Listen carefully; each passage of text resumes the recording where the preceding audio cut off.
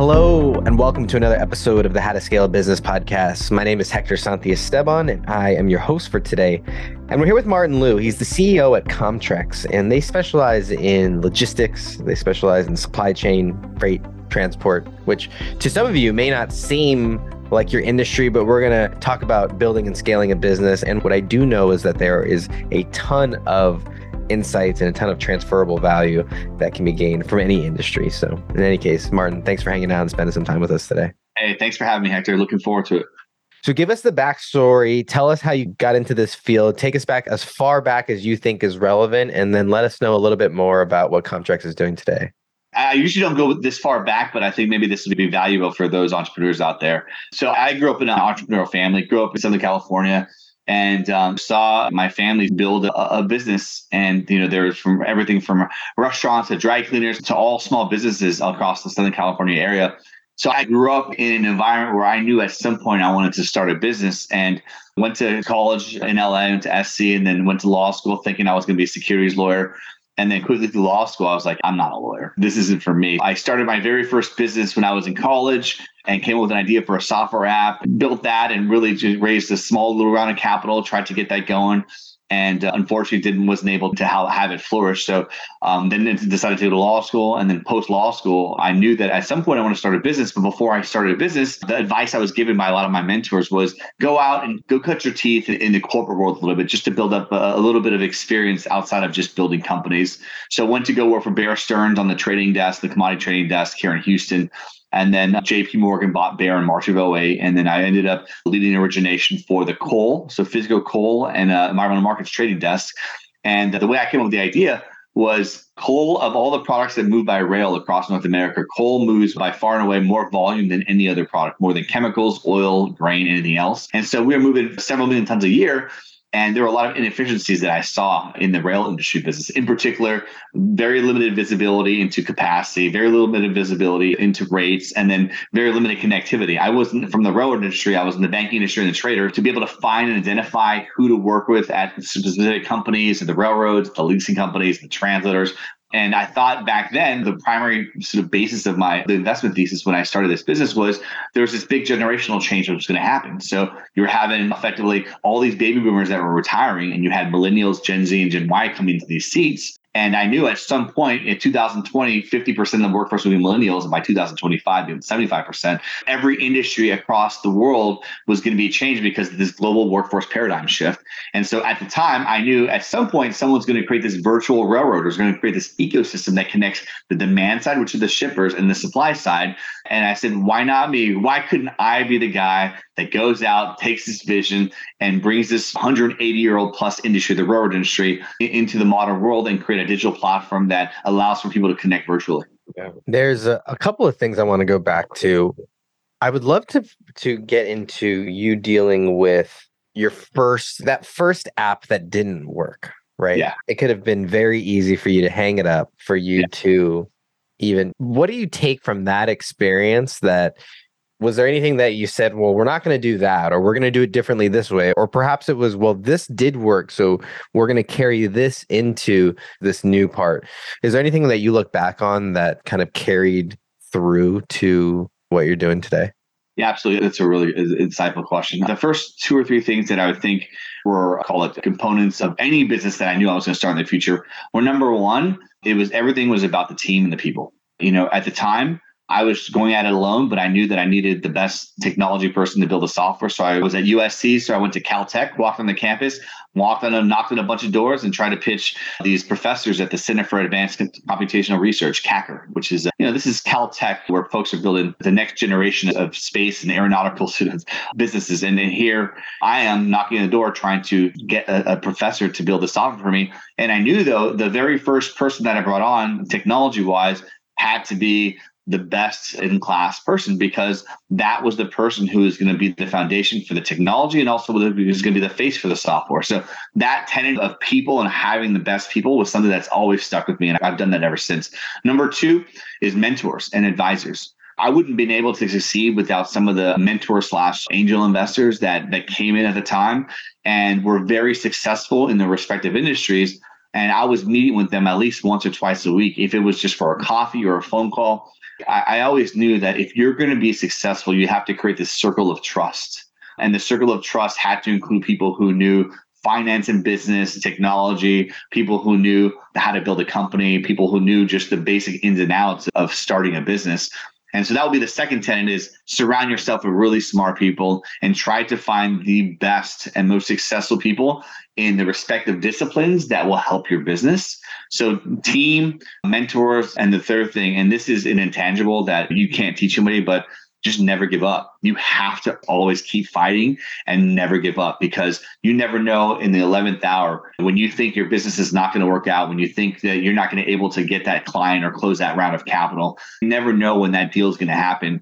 And I think entrepreneurship is a game of attrition. At the end of the day, the people who win are the people who survive the longest. And that 94, 95% sort of failure rate, a lot of those people that have failed, if they would have just kept going that extra 5 yards or 10 yards or that extra sort of 2 or 3 months, that extra 2 or 3 months could have been that sort of time frame that gave them that breakthrough to be able to get to the other side, from the darkness to the light, to be able to have a successful business. But tenacity and grit and just belief in yourself that no matter what happens, you just can't give up until you reach success.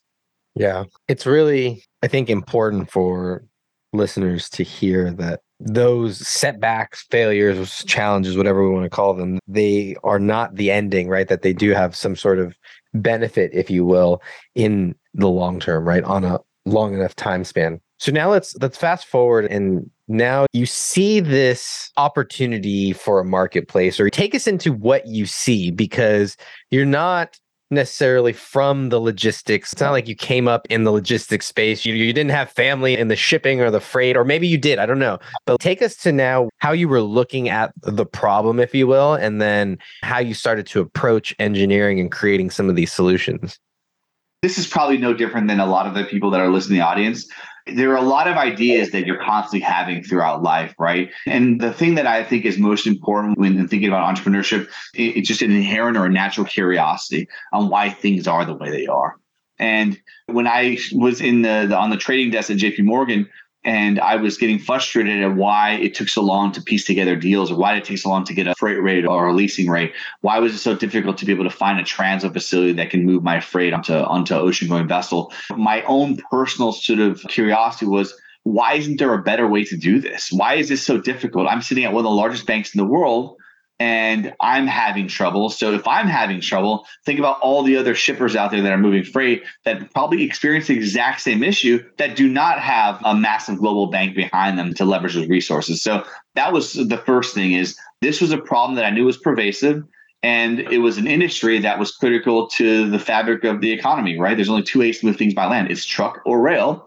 And rail is the cheapest per ton mile once you get past 600 miles. I knew it was a massive problem. And for me, if I'm going to spend time on something, it had to be a big enough problem to where if it was going to succeed, it was going to move the needle and make a material difference. And at the end of the day, when you think about starting a business, obviously everyone wants to make money and monetize a business and be able to not have to work once you exit, but you can't have money be the main primary driver or factor in why you start a business. You have to have something greater, because money is something that is intangible and it will come and go. But for me, that intangible was making an impact in the industry and leaving a mark on something that was much greater than me. And at the time, I saw the railroad industry as this industry that's been around for a long time. And no one's really tried to digitize it and bring it all into the 21st century. And for me, at the time, I said to myself, I live in this what I call a regret minimization framework. So when I'm 65 years old, I'm sitting on my porch and I'm looking back at my life and I say, what would I wish I would have done versus what I did do? It's always the things that you regret, or the things that you didn't do that you regret most. And that regret minimization framework for me was something that was a very critical part in deciding to take the leap from the corporate world to this. Was I don't want to have any regrets, because I know there's no question someone's going to create a virtual platform that's going to connect the supply and demand side. It's going to happen. It's not a question of what's going to happen. It's going to happen. So my perspective was, I'm a shipper. I know what it's like to be able to be on the side. I know the frustration. So I know the problem firsthand. I know exactly the different sort of components of the industry that need to be fixed. I wasn't a technologist. I didn't have a computer engineering background, but I did know how to build teams. So I said to myself, if I'm going to do this, this is the time to do it, because it was a 2015, 2016 timeframe. You were still at the time where the cloud was still sort of developing and technology was still sort of getting out there as far as marketplaces, but it really didn't hit the B2B side of the business. So at the time, I said to myself, if this is going to happen, this is the time to do it now. And I gave myself checkpoints. I gave myself 2 to 3 years to be able to hit certain milestones. And I told myself, if I didn't hit these milestones, then I would probably go back to work. But every step along the way, I gave myself milestones. It wasn't this infinite goal. And whether it happens or not, I'm just going to keep going. That's not how things work. You have to have checkpoints to make sure that you're on the right path. And for me at the time, it was an industry that I knew was going to eventually be changed by technology. And at the time, I was hearing a lot of shippers and talking to a lot of shippers that had the same issue. And probably the biggest thing that, again, and I mentioned this was the thesis for my business, is I hired a consultant to take me to 7 of the largest rail shippers in the Houston, Texas area. And I went to all of them and I asked them, what do you think about this marketplace idea? Would you use this software? 100% across the board, everyone said, no, they would never use my platform. We would never use your marketplace. And I said, why wouldn't you use your marketplace? Oh, I know everybody. I've been doing this for 20 years. I know the lessors, the railroads. I know all the players, and they come visit me all the time. And then my follow-up question would be, respectfully, when are you retiring? All 7 of them said within the next 3 to 5 years, we're retiring. Okay. And then I said, what is your succession plan? Across the board, no one had a succession plan. That's not my problem. That's the company's problem. And so right there, I knew that I struck a chord. I knew that there was something there, because you have all these people with this industry knowledge and this wisdom, and there's no centralized data or repository, electronic repository to store all this information. And the rail industry is never going to go away. It's just not. So somebody has to be able to take this information repository and create a way to connect all the dots. And because the largest shippers in Houston I talked to said that they were not thinking about what's going to happen post-retirement or when they leave, I knew that there was this wide open gap that was there for someone to come in and create that system. And the other data point that I juxtaposed with that was the average amount of time a millennial stays in a job is 2 to 3 years. Average amount of time a Gen Xer stays in a job is 6 to 7 years, and a baby boomer is 8 to 9 years. So if you believe those stats are true, right, you're never going to see a 15 to 20 year logistics fleet manager at one job. So that's a very transitory position. And if that's transitory, all the more reason why you need an electronic repository or database to collect all this information and connect the dots. Yeah. This has been such an insightful conversation. When we get back from break, I want to talk about the phases of your business and organization. You talked about building a team. You talked about creating a marketplace. And I'm curious how the evolution of it may have evolved over time. And so we're going to get into that right when we get back from break. Hey, y'all. Thanks for tuning in today. Today's episode is brought to you by Amplify Media, and we are a podcast and content production company. Well, we like to think of ourselves as genius makers or creators, because chances are, if you're listening to this, you have some sort of passion or purpose, a mission, a message, something that you want to get out to the world, but you probably don't have the time, the team, or the tech skills to be able to do it. We can come in and help. Go to amplifymedia.com. That's AMPLAFY media.com. You can also check the show notes for info. And with that, let's get back to today's episode. So Martin, when you look back on your business, or you look back on the time, were there stages that were either defined? You talked about these milestones. Maybe they did fit into something that you were being intentional with, but I find that there's that old adage that what gets you to here is not going to get you to there, or insert whatever number that you want. But were there stages or phases of the business or the organization in terms of kind of inflection points, or times where there was a transition that happened? I would say every 6 months to 10 months, there was that transition phase. There was a pivot. When you think about entrepreneurship, it's not a straight line. I'm in Houston, Texas, and think of just using a metaphor. I know that I need to go to the Northeast, right? I don't know if I need to go to New York, Boston, Connecticut, but I know that the promised land is in the Northeast, right? And is it taking what freeway, what highway, what's the route? Right. There's so many different routes to get to the Northeast, right? So in the translation to that to entrepreneurship is you're constantly tacking, it's sailing, you're tacking back and forth. And whatever you think the business is from the get-go, I almost say 99% sure that will not be the business that you'll be successful on. What you have to do as an entrepreneur is you have to be flexible. You have to stick to your core values as far as, and I don't want to be cliche because I hear this all the time. You have to stick to your core values as to what you started the business to do, and what the core premise of what the purpose of what you're trying to do to change is. And for me, that tenet was, I want to create a virtual platform that's going to connect the supply and demand side in the road industry, right? So I knew that was the North Star. So that's the North Star. Everything around that, not sure how to get there, but that's the North Star that no matter what decision I made, that was always the guiding light for me. Is this going to help improve and connect the supply and demand side? So yes, so every 6 to 10 months, we would build technology, we would build function features. And this is why software is such a hard business to start, and was why so many fail, is because you have to create a product roadmap that's 6 to 12 months out. And you have to allocate resources to things that you think are going to work, or functions and features that you think are going to be applicable or usable, but they may not be. And have we built things that people didn't use and there were flops and we spent months building? Absolutely have.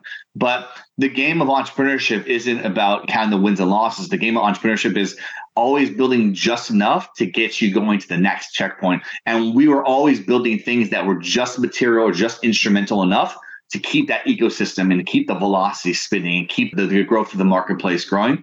And the whole time of this business, I knew that, yeah, technology is important, but so much of the business, and this is no different than any other business, so much of the business is relationship driven, and having to figure out exactly who are the key people, individuals, who are the key champions or sponsors in the industry that needed to support what I was doing, because no one's going to do this alone, and you have to do it together. And you need people that are going to help be those guideposts along the way to make sure that you're moving in the right direction. So for me, every 6 to 10 months, we were always reevaluating what milestones we're hitting. And yeah, were there times where I was like, why isn't this working? Why can't I monetize this business? Absolutely, all the time. But I knew that so long as I was moving the needle and so long as the supply and demand side were coming on and shippers were seeing value on this, I just kept going and I would not give up.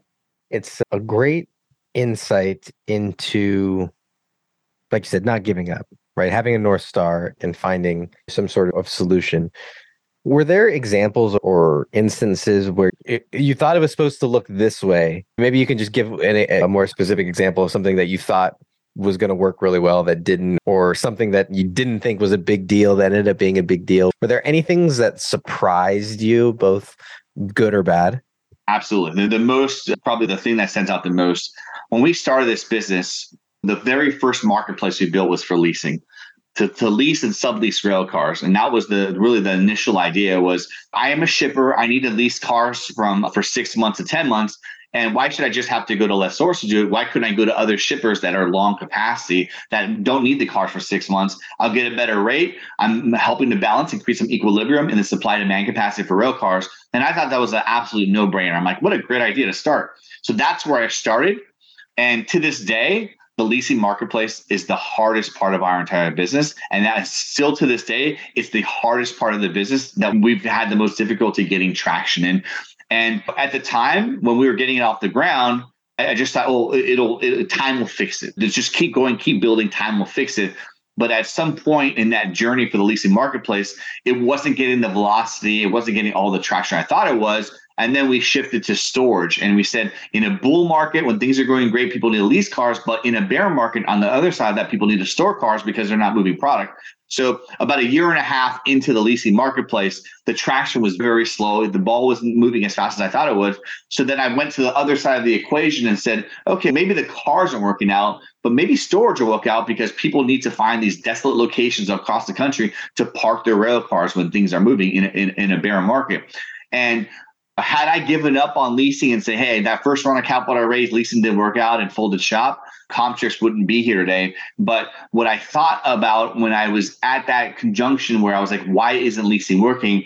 I didn't think of it as a detriment or a hindrance. I thought of it as a building block and said, I built this first building block. I got shippers. I have lessors. I have a brand that I'm starting to build.